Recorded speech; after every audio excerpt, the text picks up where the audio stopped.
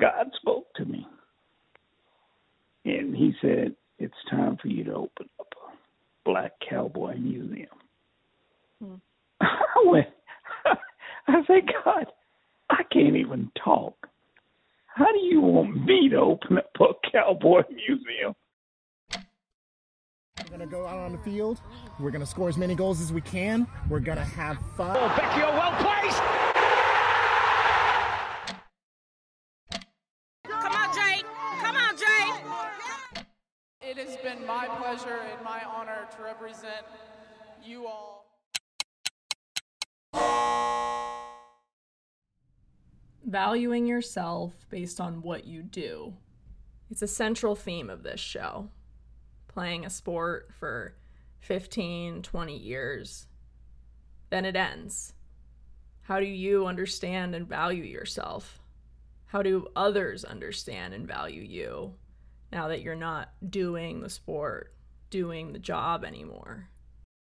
Though Larry Callis has been a seminal figure in the cowboy and rodeo world in Texas, competing and working in it for over 60 years, he's never gotten too wrapped up in how to value himself. I'm a Christian first, and I'm a cowboy second. That's all I want people to know. Christian first, cowboy second. Now, I won't pretend like your host here, the Jew who didn't have a bat mitzvah, would be a useful guide for exploring the story behind that first statement. So, that leaves me, and it leaves us here with the second. Larry Callis is a cowboy. I was born in 1952, and I went to my first rodeo when I was 3 years old. My dad rodeoed, my uncle rodeoed, my cousins, my grandpa, his grandpa. I can trace it all the way back to the 1860s. The experience of that rodeo, the energy and the ambiance, it captured young Callis right from the start. Everybody was excited. It was a Juneteenth rodeo, and everybody having a good time. And back then, Juneteenth was a big deal. Everybody went out to get some red soda water and watermelon and just celebrate. It was just exciting. Shortly after that rodeo, Callis was gifted with his first pair of cowboy boots. My mom, when I turned 4, she bought me a pair of used boots that had doves on them, white doves. My grandpa had eagles on his, and I thought mine was eagles too, but it was doves. Looking the part of a cowboy came with its challenges for a black kid growing up in pre-civil rights era Texas. I'd go to school back in the 50s. I'd go to school, wear a pair of cowboy boots or a cowboy shirt. I'd get laughed out of school. No black girl would want to date me and call me all kinds of names. Call me a black guy that wants to be white. Call me an Uncle Tom. Back in those days, everybody called you an Uncle Tom if you wore cowboy boots. But I didn't let it deter me. I wore my boots until I can't wear them anymore. Back at home, Callis's curiosity about cowboys only grew as he learned about his family's history. I had heard from my uncle. My uncle was named Uncle Willie. He used to tell me stories about cowboys. And he was born June 19th, 1919. He was born on Juneteenth. And he liked to talk about the Old West. And he went on cattle drives when he was like 10, 12 years old. He was working on ranches. And then in high school, Callis made history of his own. Or he made history of his own for the first time. I was the second black to make the state finals in youth rodeos. My cousin Tex, he was the first black to make the state finals, and he won it in 67, and he won it in 68. Then I came along. I was wearing his chaps. He went to Vietnam in 1971, and I asked him if I could borrow his chaps, and I wore his chaps, and I won. I made the state finals in bareback riding. When I got out on the horse, I thought about him. I wanted to ride like him. In the 1960s, the family moved to Hungerford, Texas, and Callis started working because, well, Callis's dad kept saying, he said, boy, you can't make no money rodeoing. I want you to do something else, you know. For a while, as a young man, through college, he worked at Sloan Williams, one of the biggest livestock producers in the Southwest. Here, he got a pulled-back curtain view of the world he'd become so enamored with. I got on a few bulls. I got on a few bareback horses. And I saw that it wasn't really for me. I saw the good and the bad about rodeos. In rodeos, you could be cheated. You know, you just didn't, if you rode to your best ability and you get cheated, and somebody that didn't even ride a horse and they win the rodeo, you know, it just wasn't cool. So it kind of put a damper on it, and I started roping. And I noticed that my dad taught me a lot about rodeo. He said, boy, rodeoing is just, you can't make any money at it because it's all they have a way to cheat you. If you don't know anything about it, it's a lot of ways to cheat you in rodeos. They can pick their calves. They can pick the calf you rope. They can pick the steer that you rope. It used to be where they can cheat you on your time. The guy that's judged the horse or the bull can cheat you. It's incredible what they can do on rodeos. Certain cowboys in the rodeo, Callis came to learn, found themselves disproportionately on the end of these tricks as a means to keep them in a sweet spot where they were visible and competing to attract fans, but not being too successful. That's why you didn't see a lot of black cowboys in rodeos, because having a black cowboy win could get 25,000 people to a rodeo. You know, just one black cowboy. He's trying to compete to the best white cowboy, and they want to see who wins. And, you know, they can even cheat on that, because they want that black cowboy there because he's going to draw 25,000 people. Black cowboys, they're so unusual. There was like an entertainment factor that Right.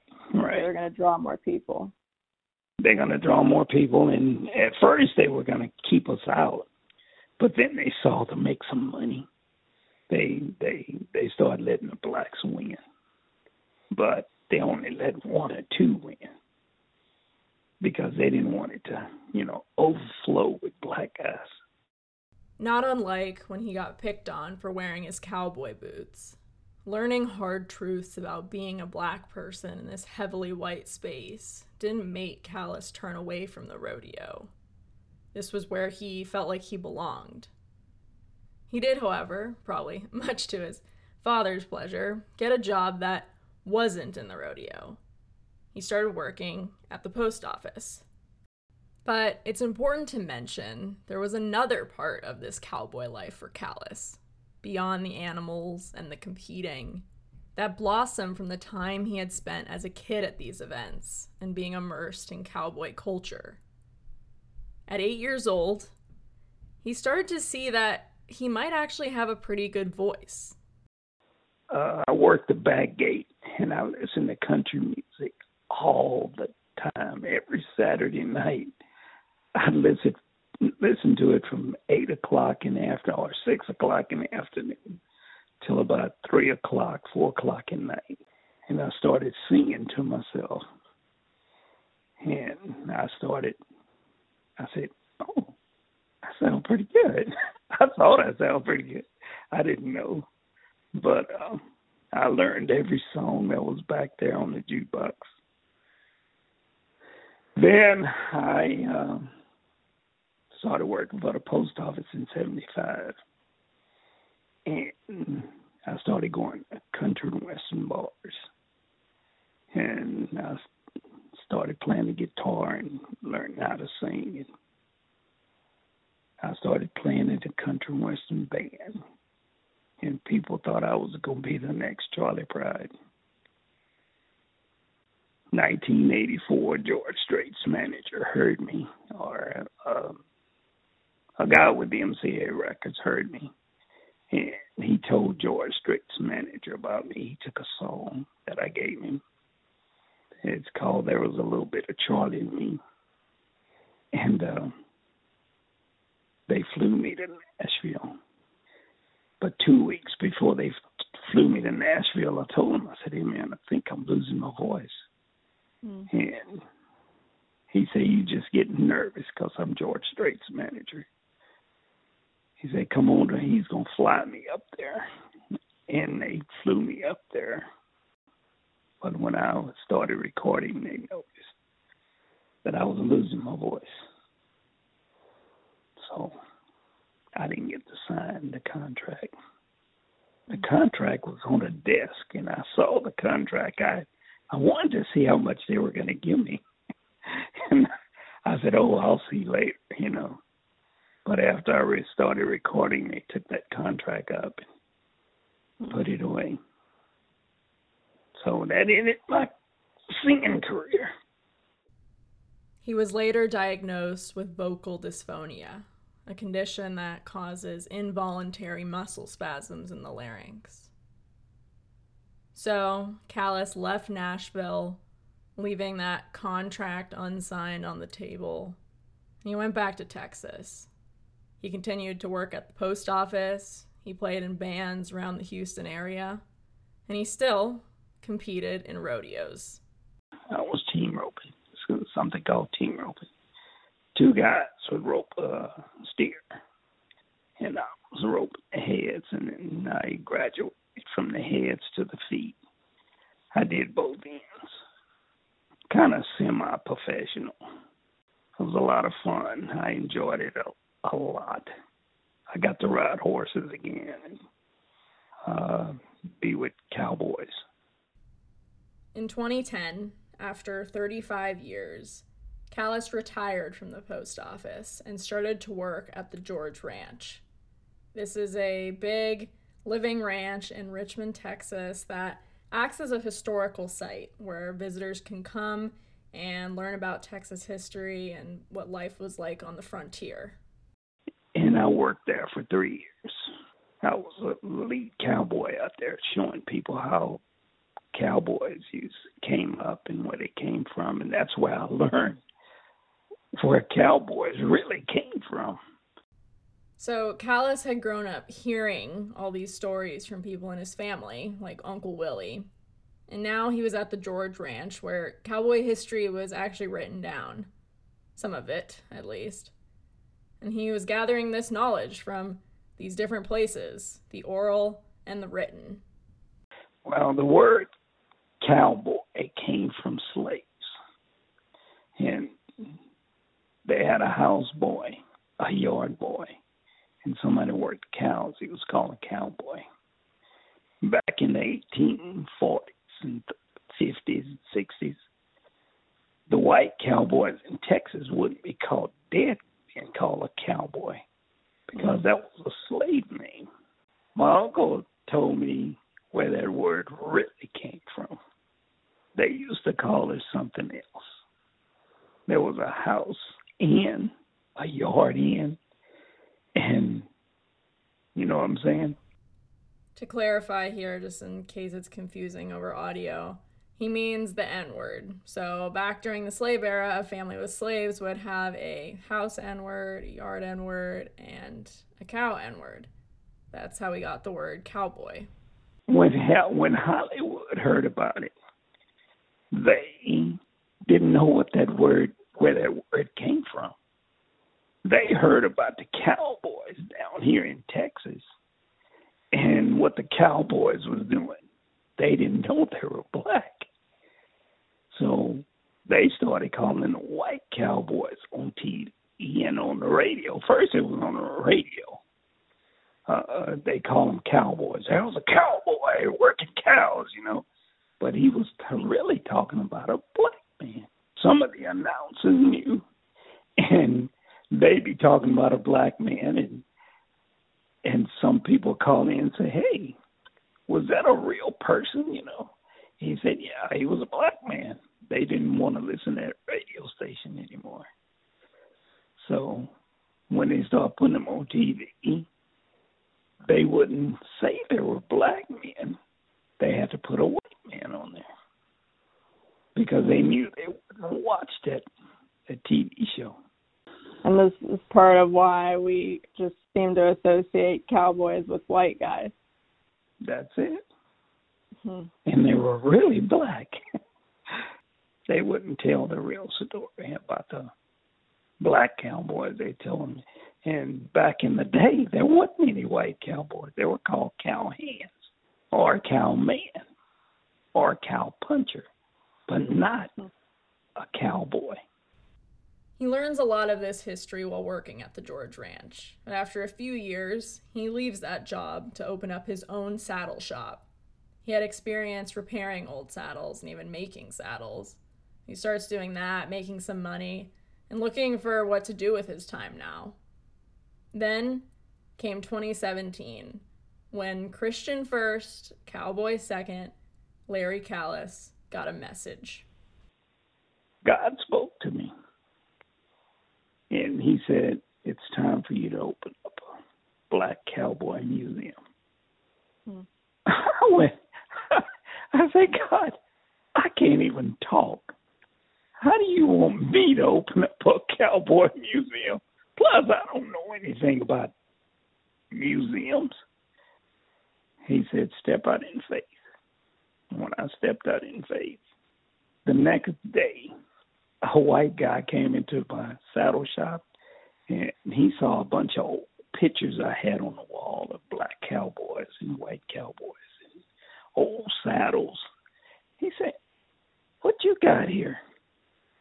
I said, I just like to collect old stuff. You know, I had old bridles and old saddles. And he said, you ever thought about opening up a museum?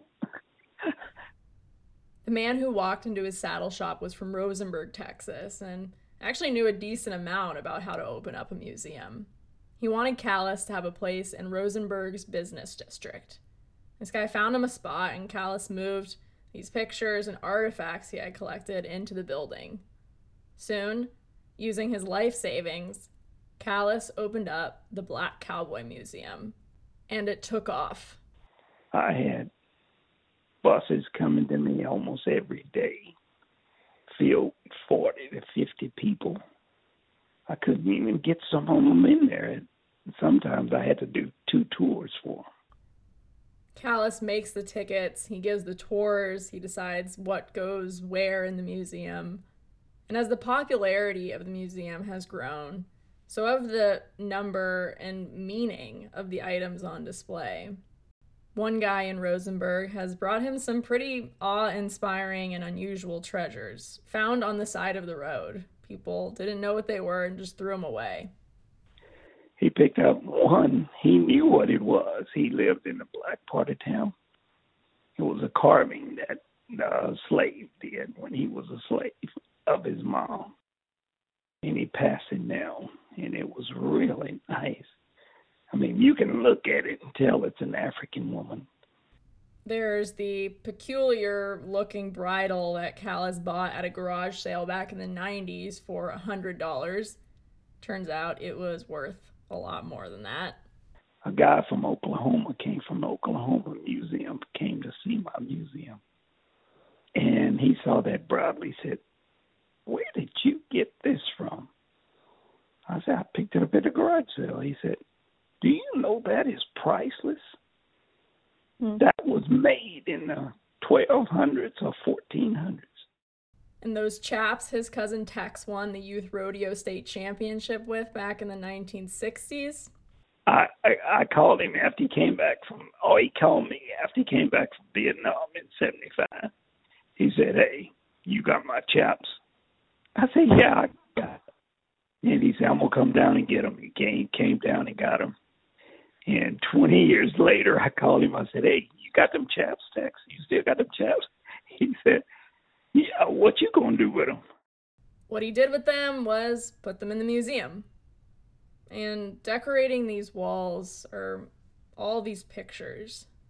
All the black cowboys that rode in this area. I have a picture of every one of them. I have a picture of them on a bull or a horse. The Black Cowboy Museum has not just been about teaching others about the story of black cowboys. It's also been about Callis gaining a deeper understanding of his family and where he came from. That fact was perhaps never more true than when a woman who'd seen him on the Channel 26 news talking about the museum called him up one day. She called me. She said, "Mr. Callis, I have a slave house I want to donate to you." I said, "What?" I said, "Man, that's huge." A huge donation for the museum, of course. And he'd later learn huge in the impact it'd have on him personally. And I went to pick it up. When she told me her name was Naomi Mitchell Carrier, my heart started beating because my mother was a Mitchell. And I said, "Ma'am, what the middle name?" I said, where are you from, the Mitchells? She said, "I'm from Hallisville." I said, "That's where my mom's from." She looked at me and she said, "Well, hello, cuz." On that day, Callis would begin a journey of joining together the pieces of his family's story that had long had gaps. Pieces missing because some things just weren't talked about. Things like a slave having a child by a slave owner. Callis would end up finding out, after getting some important details from that woman in West Columbia, that he was related to James Kerr, a Texas congressman who was a big deal in establishing the Republic of Texas. My mother's slave owner is Kerr's son-in-law. These branches of the family tree, the story of why his mother would never tell him why she was so light-skinned. All this that Callis probably never would have known had it not been for the museum. I'm telling you, God is in this museum.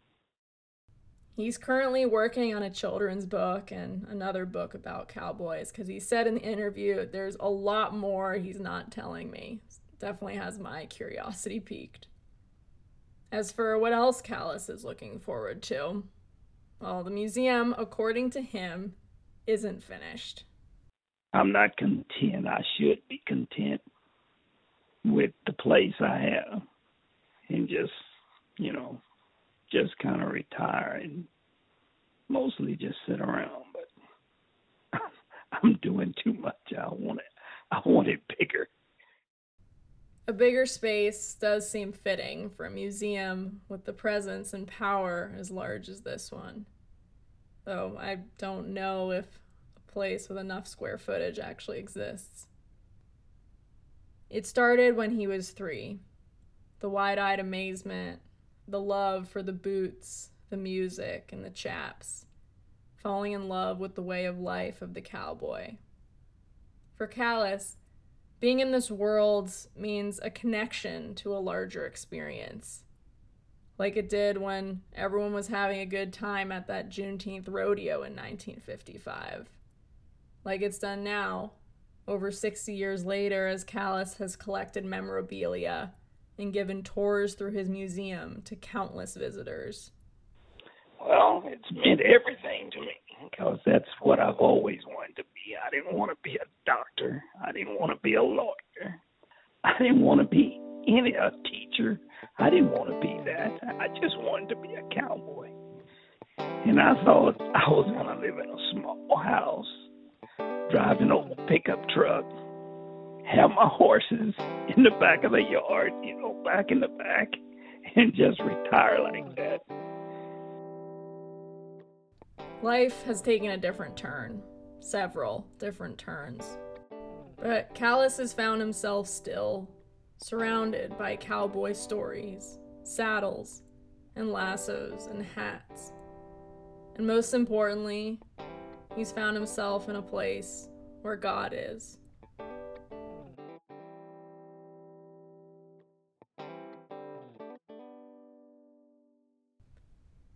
Thank you to Larry Callis for coming on to the podcast, and thank you for listening. To learn more about the Black Cowboy Museum and how to donate, check out blackcowboymuseum.org.